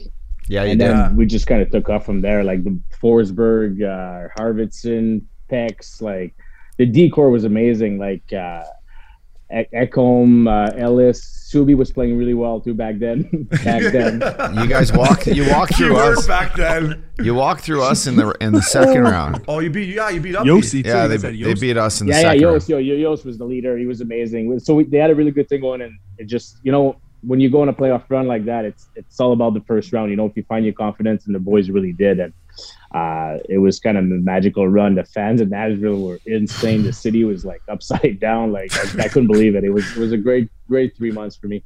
The fucking city was upside down. I left that city upside down, by the way. Hey, Mago, I never really asked you about this. Like, for a guy that throughout your career, once you established yourself as a national leaguer, you were in the lineup night in, night out. Going through that playoff when you're in and out, how did you deal with it, like mentally, to be like, okay, I got to stay sharp? Is it just practice, or is it more mental, just be like, okay, keep your head in this because I might get an opportunity? Yeah, it was really hard. You know me, Obes. I don't deal well with that stuff. But yeah, I was trying to stay sharp, practice well. And, Lavi was really honest with me. He was really good. And I thought he was an amazing coach, actually. Usually when a coach does that to me, I don't get along with him very well, but he was really honest, and he was a big part of that run. I thought he was one of the bigger coaches I've seen in action. So I try to stay sharp, try to practice well, try to impress him in practice, but I was never known as a practice player either, so I couldn't really justify myself there. So it was fun though. It was one fun way to finish my NHL career. PA, talk about none of us guys here got to play in New York, although we all loved the city. You were pretty young in there. You had a good tour guide with our boy Andy Mackel. Mackel, baby. Yeah. How was your experience playing in the Big Apple? I know a lot of our fans, but probably a lot of our fans haven't even been to New York before, but the city is awesome. Playing at MSG is badass. Can you touch on that, your experience there? Yeah, there's nothing like playing at MSG. Really, it's such a big deal. All the concert, the stars that have been there. Like, I remember my first few games, we had such a squad. I think we had like Yager, Straka, Longquist, Shanahan. Like, it was a tough lineup to crack. That kind of cost me a little bit too. That's why I stayed in Hartford for so long. We had a bunch of Gaborik, we had a bunch of stud up front. But playing there was amazing. I remember hanging out with McCall. He was showing me around, like he was taking care of me, and we had a blast there. But I didn't play long. I only played like 40 games or something, just the second part of 1 year, and then I signed with the Islanders for a few years after that. Yeah, I wanted to ask you about like what was it like playing in your hometown? Like how was that experience? Do you feel that there was more pressure on you and that you had to deal with the distractions? Like I played in Boston and it didn't go that well for me. I felt like I might have been going out a little too much here and there, but No. do you feel like that experience of playing in your hometown was like a thrill for you? It was a thrill, but it turned into a nightmare pretty quick. You know, it's never that easy. I couldn't stay healthy that year too for some reason in my head. Like I had a big concussion. Terry Ann was the coach, which was not the easiest. It wasn't the best combo. Let's put it this way. But no, it was still fun to put that jersey on. You know, like grew up watching him. Like, you know, every day I was watching hockey. Like I was a huge fan growing up, and it was still special. Although it was my worst year of my career. You know, like production wise and health wise too. Yeah, not even close too. So, but it was still special. Like still shares that moment, and no one's gonna be able to take that away from me ever. That playing that jersey and playing my hometown for a full year. It was amazing. Yeah, it was awesome. I enjoyed it too. I mean, my start to that year could have been one of the most embarrassing starts ever. Even the final stat line with 2 goals and 3 assists, making $2.5 million was probably the highest for a point. That's tough. I don't think anyone had a more rough. Like I know you say it was rough, but Scott Gomez's experience in Montreal was something special. He didn't score. He didn't score for a full year. But he was making fucking 8-9 bananas. He didn't score for a full year. He didn't score a goal for 7 months. Yeah, he had a whole nation chasing him down. It was fucking crazy. And the thing about Gomer, when Gomer was going through that, I was in Tampa, I believe, and I went over with Brad Lukowicz to Gomer's house to have some, because he wouldn't leave the house. He's like, I'm not going for dinner. If you guys want to come over, come see me. And I think he probably had some weed over there. So I was like, I'm coming with you, Luke. I want to get baked.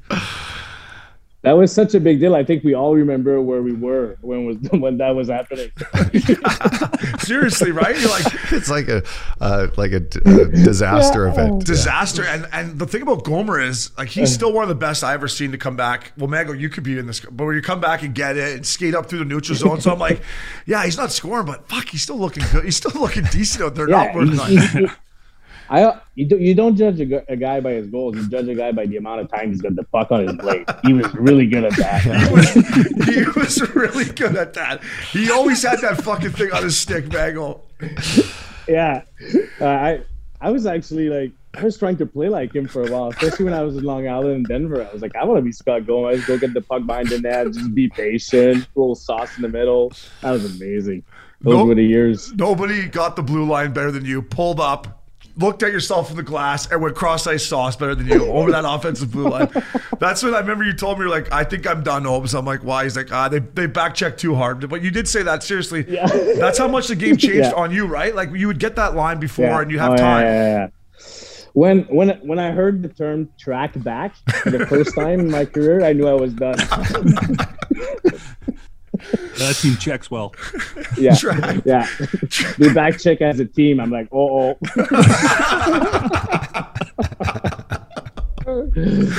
Oh, you're a fucking beauty. I miss it's unbelievable. Hey, let's talk. We talk about the Canadians a lot on here, Mago, about, like last year they beat the Pens in 5, and they have a big offseason with Tuck Foley, and they go out and get some guys, and they're leading the division. Next thing you know, it's a shit show. Julian's fired. They're tucking at Price. What do you think of the Montreal Canadiens? Were they just overhyped, or will they bounce back and make the playoffs? And it's tough to get a read on them these days. I think personally they one of the deepest squad in the NHL, but I think they lack firepower a little bit. Yeah. That's my take on them. I don't think they're strong enough down the middle, especially in that division, that Canadian division. Like those first 2 centers, like Suzuki, Kotkaniemi, or like whoever, Dano's having a rough year. He's having a kind of a Gomez year. And he's French, so that's like double whammy. Yeah, they really let you have it, right? Like, they really let you have it if you're French Canadian and struggling, right? They don't they really bury you.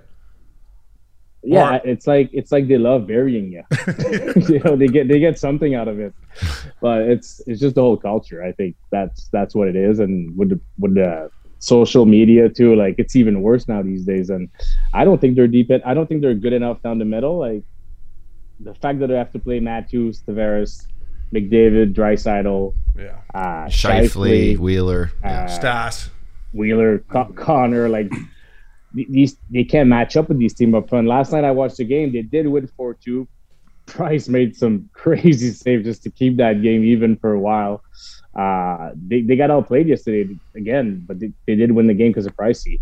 So I don't know. And if the Sutter effects is happening as much as I think it's going to happen in Calgary, it's fucking happening. It's happening. It's happening. I'm a little worried for the Habs to even make it. I know. We got Sutter for the Jack Adams already. We said before you came on, give him the Jack Adams because the Sutter effect is happening. Mago, you brought up Carey Price, and we had talked about it. Sorry, we had talked about Carey Price. There was you saw it probably on the Montreal paper, the overpriced thing. Like, what were your thoughts on that? Like, I think they need to try to keep this guy and keep him as happy as they can because, like you said, he stole one last night for him. Yeah, but first of all, if you take Price out of that lineup, there's no playoffs in 12 years in Montreal. Yeah. So, no joke. No, so, like you gotta respect the guy a little more. Like, it's like every saves he makes, every games he steals, like they take it for granted in Montreal, right? So like that's my take on it. And now they expect him to be like that. And when he's not stealing games, he's not doing his job. But it's not gonna happen. Like you still need a team in front of you in the long run. You still need like sustained offense to win hockey games, especially the way the league's going. The offense is like in the Canadian division, it's insane. Like the amount of goals that have been scored. Like McDavid and Draisaitl are going to light up Price if you let them shoot from the slot. If you give them easy scoring chances. Totally. You know what I mean? Like the game has changed a little bit. These guys are so good. Like the stars are so good that the goalies can't make the difference as much anymore. That's what I think. And I do see. I wouldn't be surprised if they don't make the playoffs this year. I wouldn't be surprised if Price ends up in Seattle, out west where he's from too. Let me ask you about their GM, Marc Bergevin, a guy who I had met throughout my playing career, and he's a fucking character guy, funny guy. I would see him out in Vancouver all the time when he was working for the Blackhawks. He threw me an up dog under the bus in Florida when we were out one night in Montreal. Yeah, but I think we were with him. With you, yeah, we were. I was there. I was there at dinner. Yeah, that's right. I was there with you guys, but I didn't go out. See, did we? Remember? I think you were sober that night too. Were you sober in Montreal for a bit? Were you not drinking then? Yeah, I was sober. I wasn't thinking then. No wonder you played so fucking bad there. No wonder you had a bad year. You're off the sauce. Hey, Mago, is he? If they don't make it, is he in trouble? Could he lose his job? Is he on the hot seat? What are your thoughts on Bergie? Oh man, that's another tough one because the two signing he made, Anderson and Toffoli, are absolutely killing it and saving this team right now. That's true. Yeah. So that's true. You can't take that away from him. Those are the two best free agent signing of the year, and they're on his squad. So that's saving him right now. But I do believe he's on borrowed time still. Like if you're still in Montreal and you haven't made they haven't done that good. Like they should have even made the playoff last year. They got in because of COVID. Yeah, exactly. I think he is on borrowed time. Yeah, I do think that for sure. I was going to ask, do you feel like you're welcome back in the Bell Center, like as an alumni right now, when things open up? Like a Montreal Canadian alumni has got to be a pretty cool thing. Can you just walk right in? Puck first game? Yeah, can you walk right in there and do what you want? Grab a bottle of champagne, start being PA that we know. Do you think you'd be welcome back there? I don't know. Marc Bergevin did buy me out. And then I went to Toronto and scored 20. Yeah, see, that's too juicy alumni to just. I think I'd be welcome. Hell yeah. I think Marc Bergevin, like you said, I think Marc Bergevin is an awesome guy. I think he's a good character guy. I think he's well appreciated, and I got nothing against him. I did deserve to get buy out that year, to be completely honest. So. I think I'd be welcome there. Yeah, and eventually after COVID, I'm planning on making some trips to Montreal and go enjoy some hockey games in Montreal again for sure. Let's talk about your time in Toronto. PA. Oh, sorry, Brian. Let me go real quick. Then you'll go next. Yeah, all right. So PA's like, I'm signing in Toronto. I said, okay. I go to Loops. Hey, PA signing in Toronto. And when we were in Cincy, you and Loops didn't really hang out much. Loops was only down there for 1 year, and they weren't buddies. I'm like, trust me. you and fucking PA are going to get along just fine. And like a month in, he texts me, him and Lucia, like, but just talk about your time there, Mago. You had a great year. It's got to be another place that I wish I would have played. I grew up a Leafs fan, as you know. It must have been awesome playing there. I really enjoyed it. I thought it was really good organization. Obviously, it was kind of a transition year there. Like we were pretty bad. It was the year after they drafted Matthews, but Lou was there. He was, he was doing his thing. Babs was there. I thought it was going to be really hard to play for Babs. Yeah, that's what I was going to ask you. Yeah, everything I was hearing was just like, oh boy, not my style. But you know what? We got along really well, me and Babs, and he played the shit out of me, and I had a really good year, and he was using me like, the way every offensive player wants to be used, and I think that's one of his strengths. I think he knows what he can bring to the table, and he uses you like in the way he does ask a lot out of you.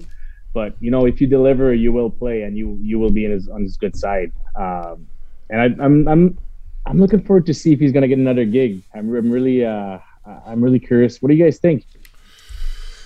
I say no chance. Yeah, we don't know. No chance. Those young guys. Well, I shouldn't say no chance. I think who knows? But like the way you handle the stories, the rumors that came out, the way he handled those young guys in Toronto, I just don't see how teams are gonna be able to hire him back. But now, what's he coaching college kids? So maybe he's trying to go and learn and to adjust. But I think it's gonna be tough for him to come back with that reputation. I think it'd be the remedy for Buffalo. It'd straighten that up real quick. Poor Buffalo, huh? I like the city of Buffalo too. I used to love going in there, the old Chippewa Street, and getting pinned, but they're in one there. But Mago, who do you watch now? Like we all say McDavid, Draisaitl. Is there one kid you watch now that you're like, wow, if I would have played with him, or just not even play with him, just a guy that you watch, you're like, his skills through the roof, or how? I'm sure it's probably McDavid, but who is it? Yeah, it's Mitch Marner for me. Oh wow, okay. Righty shot. I'm a big fan. The right shot. Soft. Is he French? Soft. Fucking soft. But, wow, he's so smart though. Like he doesn't even need to be. His head is just like out of this world. His hockey sense and his hockey IQ is the best in the league. Like. Him, Draisaitl, McDavid it's insane. I'm a huge fan of Kyle Connor too in Winnipeg.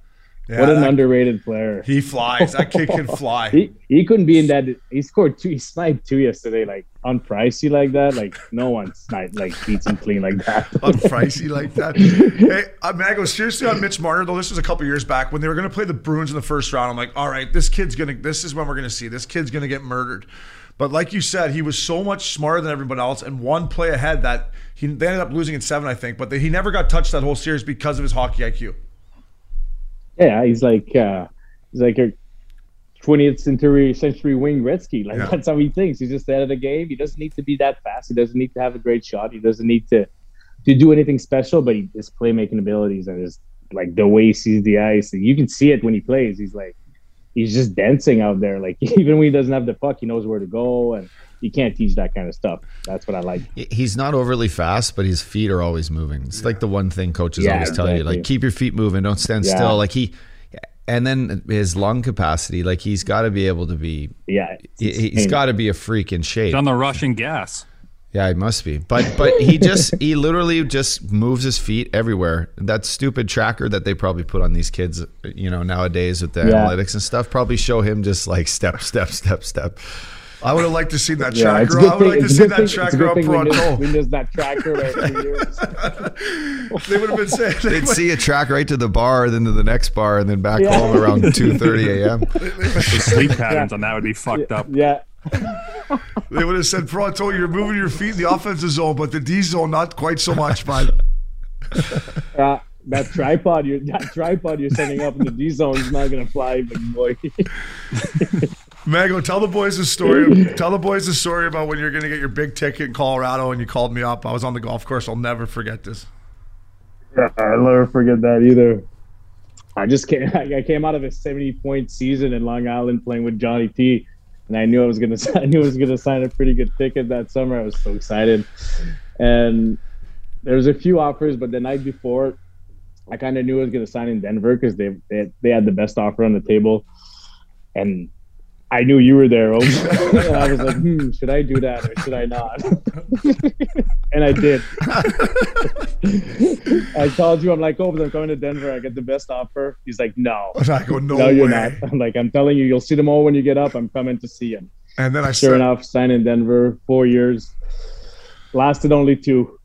I know. Fuck, I know. I had just signed a 3-year deal before UFA, so I had a 3-year ticket. You called me up. You're like, well, I signed a 4-year deal. The only guy that was holding out at the time was Ryan O'Reilly. Other than that, Mago, we were like, this is going to be a nice little 3 or 4 years. And I just remember the one time turning to you after the game or whatever on the plane. I'm like, are we going too hard, Mago? You think off the ice a little bit? You think we're going a little too hard? And you're like, yeah, we might, or whatever. It was just, it didn't work out the way we wanted to. But that second year after I got traded, you guys had a great year when you guys made the playoffs under Patty Waugh, right? Yeah, Patty Waugh. We had a really good year that year. I got hurt quite a bit that year too, but we turned it around. Like Varlamov was on fire. We picked up McKinnon. He was playing good hockey. We were much better the second year, but I had more fun the first year. What's it like playing? That was a lockout year. I always wondered about Patty Waugh. I knew I was fucking getting dealt when I was texting the boys. You know when a new coach comes in, you're like, hey, have you heard from the coach, right? So I was going down the depth chart, right? Yeah. I'm like, all right, well, he's still at the fucking. And then at Bordelot, I text everyone heard from the new coach, but you. Yeah, and then I go to Patrick Bordelot. I go, Bordelot, you heard from Patty Waugh? He's like, oh yeah, I talked to him yesterday. I'm like, I'm out of here. Fuck, that's it. If he's done. That guy was so tough, Obes. Oh, buddy. PA, do you remember this? So Bordelot, he finally makes the show. He's making $575, right? Comes in, has a great year that year. He's hanging out with me and the Mago. And he fights Big Earn twice, fights everyone. So then he has an offer for 3 years, three bananas, $1 million a year. And he calls me up and he's like, you think I should take this? I went, well, see how you're making $47,000 2 years ago. I think you should maybe jump on this contract, buddy. But he was a great team. He was a great teammate. You should jump on it and frame it. I got to tell one story here about PA in Denver. So I was in the doghouse, shockingly, with Joe Sacco. But PA Parenteau was running our team, which was the only probably highlight throughout that career for me, right? I was like, at least PA's having a good year. And he's, as much as Joe Sacco and Dave Quinn are running my show, PA's running it right back. So I'm going to tell 2 stories. The first story was on the power play, and I hadn't had a power play shift all fucking year, and our D wasn't that good, so fucking Matty Hunwick was on the power play. And PA yells down the bench, he's like, get this fucking guy off the power play, would you? And sure enough, next shift I jumped on there, and we sniped one in Columbus. So I think that was maybe my first and only power play shift, Mago. But the other one I wanted to tell was we're driving to the rink. We stayed up. Fucking, I don't even know. This is bad to say. We stayed up late. I probably shouldn't have been driving the rink, but we're driving the rink, and I'm like, PA's like, there's no way I'm practicing today. There's no fucking way I'm practicing, Obes. I'm like, come on, man. You gotta, like, no fucking chance. So he gets to the rink. He tells Matty, our trainer, he's like, yeah, I took a puck yesterday in the hand or a stick. So now he's walking around in the lounge with it on his left hand, drinking coffee, watching highlights, big smile on his face. I'm like, going to get dressed. I come in after a 40-minute, whatever, pretty tough skate or whatever, come in, and he's sitting in the same spot, but he's got the ice bag instead of on his left hand, he's got it on his right hand. I'm like, hey, Mago, wrong hand, buddy. He's like, oh, fuck, yeah. Hey, PA, your old man Jill likes the father's trips. I was told a story where he got caught in the dressing room trying to steal some sock tape for the summer. Then can you tell that? And then did he? I think it's after it. That's hilarious. But do you remember that? So, yeah, I do. So Loops told me the story. You heard that from Loops for sure. I sure did. Yeah. Yeah, that's Loopy for sure. Yeah, I remember. I think all the dads were in the locker room. They were half in the bag. I think we just beat the Benters, and there was party in the room. And I think Luke saw my dad. Like, he had all the suck tape loaded in his jacket. Like, it was crazy. I didn't see it, but Luke told me at the bar after. I was like, no, are you serious? And then it was a fun road trip with the dad that year. Did we? No, I don't think you guys were in Florida anymore. No. Loops goes, that was cool. PA, look at fucking Jill over there. He's stealing all the. You're like, Loops, look at my dad. He's stealing all the sock tape. Oh, that's great. Oh, it's funny shit. But Broadway, you got anything else for Mago?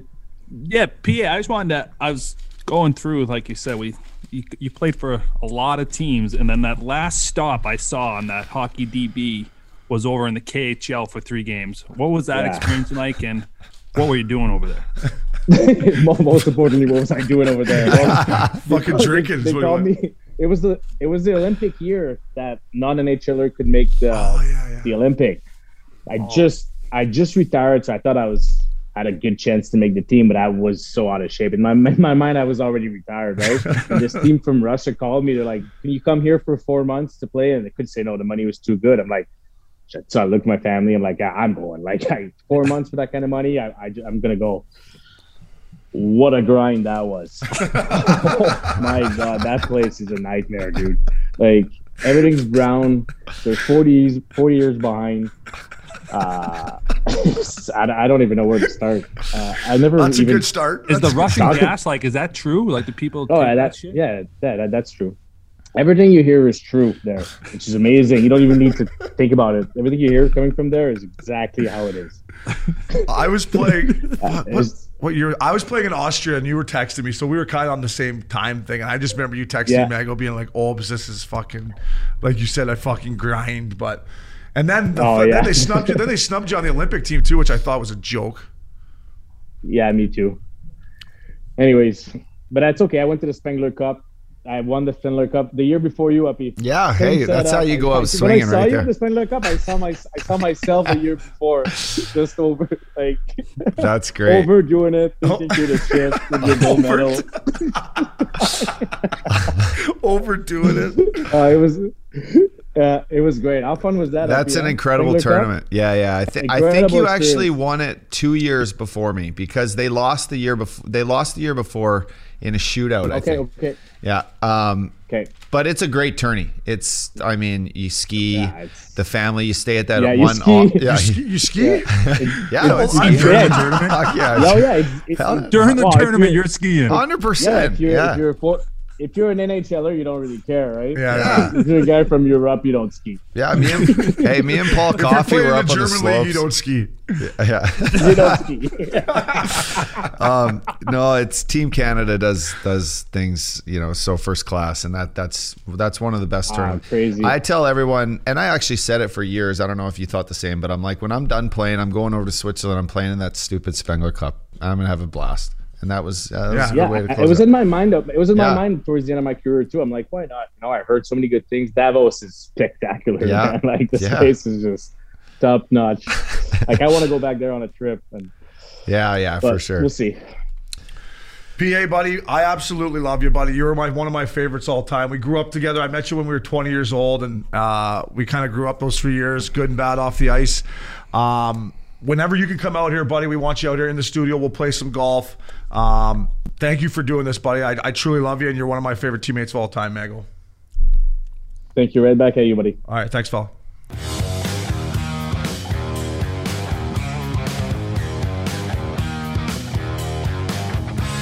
Obi, I'm reading the Manscaped Daily News newspaper right here. Love it. And these guys save balls. They sure do. That's their motto. I use their product. It's unbelievable. And we're excited to announce a new partnership with Manscaped. Check out the best below-the-waist grooming products. I don't know about you, but I've been doing the lawnmower. Thing's badass. Got a flashlight on it. Bring it in the shower. It gets wet. I mean, you told me about it.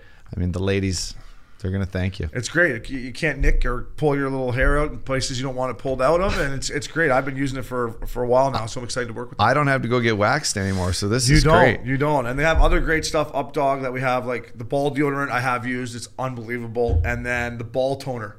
After you get out of the shower, take the ball toner. For you guys who have girlfriends, it's great. For you single guys, it's even better when you get out there at night. Bring the ball toner, put it in your pocket, use that at the bar. You never have to use underwear again. Oh, just get the ball toner out. So we have an exclusive offer for our listeners, Opes. It's 20% off and free shipping with the code CURFEW at manscaped.com.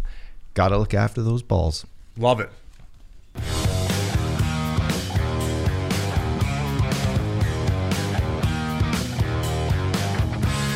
Updog, first of all, thank you for getting Frank Seravalli. That was awesome to get some, insight on what's going on. The trade deadline is April 12th, so it's right around the corner. You've known Frank a long time. He seemed like a good guy and had great insight on the game. Yeah, he's always in the room in Philly. He was a guy that took pride in kind of getting to know players on a different level, so a level that he felt comfortable talking to them and the players felt comfortable talking to him. I know he told a story with Kevin Hayes picking him up from the airport in Philly when he first got there. Little things like that, media guys are not known for. So we welcome Frank on our podcast, on our squad anytime. He's got great insight. He's well spoken. He thinks Buffalo stinks physically. I think it does too. So no, it was There's a stench coming out of Buffalo. It was yes, sure is a stench, a little cloud over Buffalo, right? But no, boys, it was a great show. Jimmy, it was great. Get your inside scoops, some rumor mills. We touched on the business side of hockey today, which was great. Hope our fans liked it, and then we had fun with a really good guest of ours at the end, which was great. Yeah, Frank, that was awesome for me because I love that insider stuff, getting the rumors swirling, and just to be able to have the insight and him to kind of shoot down some of my ideas of guys going certain places just because it doesn't work for cap reasons. So to kind of have what we like to call his expert opinion, it was cool to see. And you can see his personality, that he'd be a guy that you'd be willing to talk to in the locker room. Absolutely, I agree. Well said there, Broadway. And yeah, just a great dude. And to P.A. Parenteau, Uppy, you've known him. We played World Juniors with him. One of my favorite teammates. As you could say, like one of the best sense of humor is his French accent's great. And I was laughing the whole time. So to the listeners, if I'm laughing too much, I apologize. But I miss that guy. Same. I love playing with him. So to P.A. Parenteau, thank you. He's going to come out to California whenever we can get guys out here. So he'll be in the studio with us subs. Yeah, no bad days for PA. Yeah. That's definitely the way he lives his life. And then next week, we're going to dive into some division stuff. A lot of teams are past the halfway point. Some teams haven't played halfway, but we're basically, what are we, a month and a half, 2 months to playoffs? May 8th, playoffs start here. So we'll dive into divisions next week. Some picks that we made that were right, some that weren't right. There's some really good races in hockey right now that I didn't think were going to exist. So next week, I want to dive into and get your guys as an ex-player's opinion on this time of year, teams that are in there. So thanks to Frank Seravalli, P.A. Parenteau, Updog, always a pleasure. Broadway, Jimmy Scoops, thank you. And to our listeners, until next week, that was Missing Curfew.